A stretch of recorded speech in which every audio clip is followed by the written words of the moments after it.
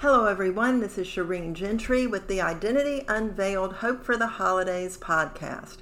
Welcome to week 3 of my life coaching tips to help you navigate the holiday season and hopefully carry over into this next year, which I think we're all excited about. Number 1, I want us to be realistic about how we view our eating this time of year. I know for myself, I tend to be either clean eating all the way, or when I go over the edge with my sugar tooth, I just dive in head first. I think the healthy way to approach this is a both and mentality, realizing that we're going to have these sweets and these temptations around, whatever they may be for you.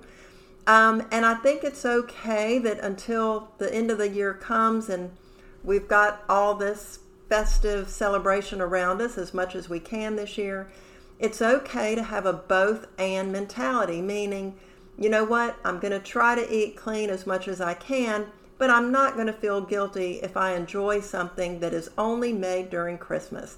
And that's what this recipe is all about. It's the only time of year that I make it, but it is Vanessa's chocolate chip pie. We've had this recipe for years, and I'm going to share the ingredients and then tell you why I love this recipe so much, especially when it comes to simplifying holiday chores. Here are the ingredients: 1 cup sugar, 1/2 cup sifted flour, 2 eggs slightly beaten, 1 cup pecans, I actually use walnuts, 1 stick butter melted and cooled, and it's very important that the butter is cooled, 6 ounces chocolate chips, and 1 teaspoon vanilla. Mix the sugar and the flour, add the eggs, chips, nuts, butter, and vanilla. Pour into 9-inch unbaked pie shell and cook for 45 to 50 minutes at 350 degrees. Now, the reason I love this recipe is because I was able to make, bake, and take. What do I mean by that? This is part of this life coaching tip for today, is getting you to simplify, and amplify your tasks. And by that, I mean this.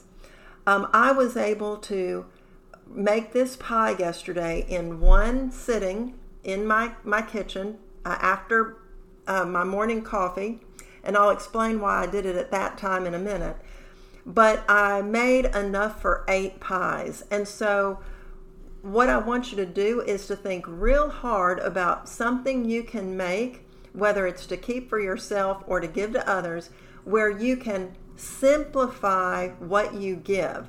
So I made 8 pies, 2 of which I'm keeping for us, for one small professional gathering in my home, and then for our family the week of Christmas. But then I gave away the rest of them. So to simplify means I didn't try to create a to-do list of having to make 3, 4, or even 5 separate desserts and putting them on a platter. This was just the one thing I chose to bake and make and then take. So I delivered all those pies today, and now it's done. So I do want you to think about simplify and amplify. Simplify what you're doing so it cuts down on your to-do list, and then amplify, spread it out. Again, this one pie is serving 3 separate occasions for our family. So think about that. Now, the life coaching tip that I wanted to incorporate is actually related but twofold.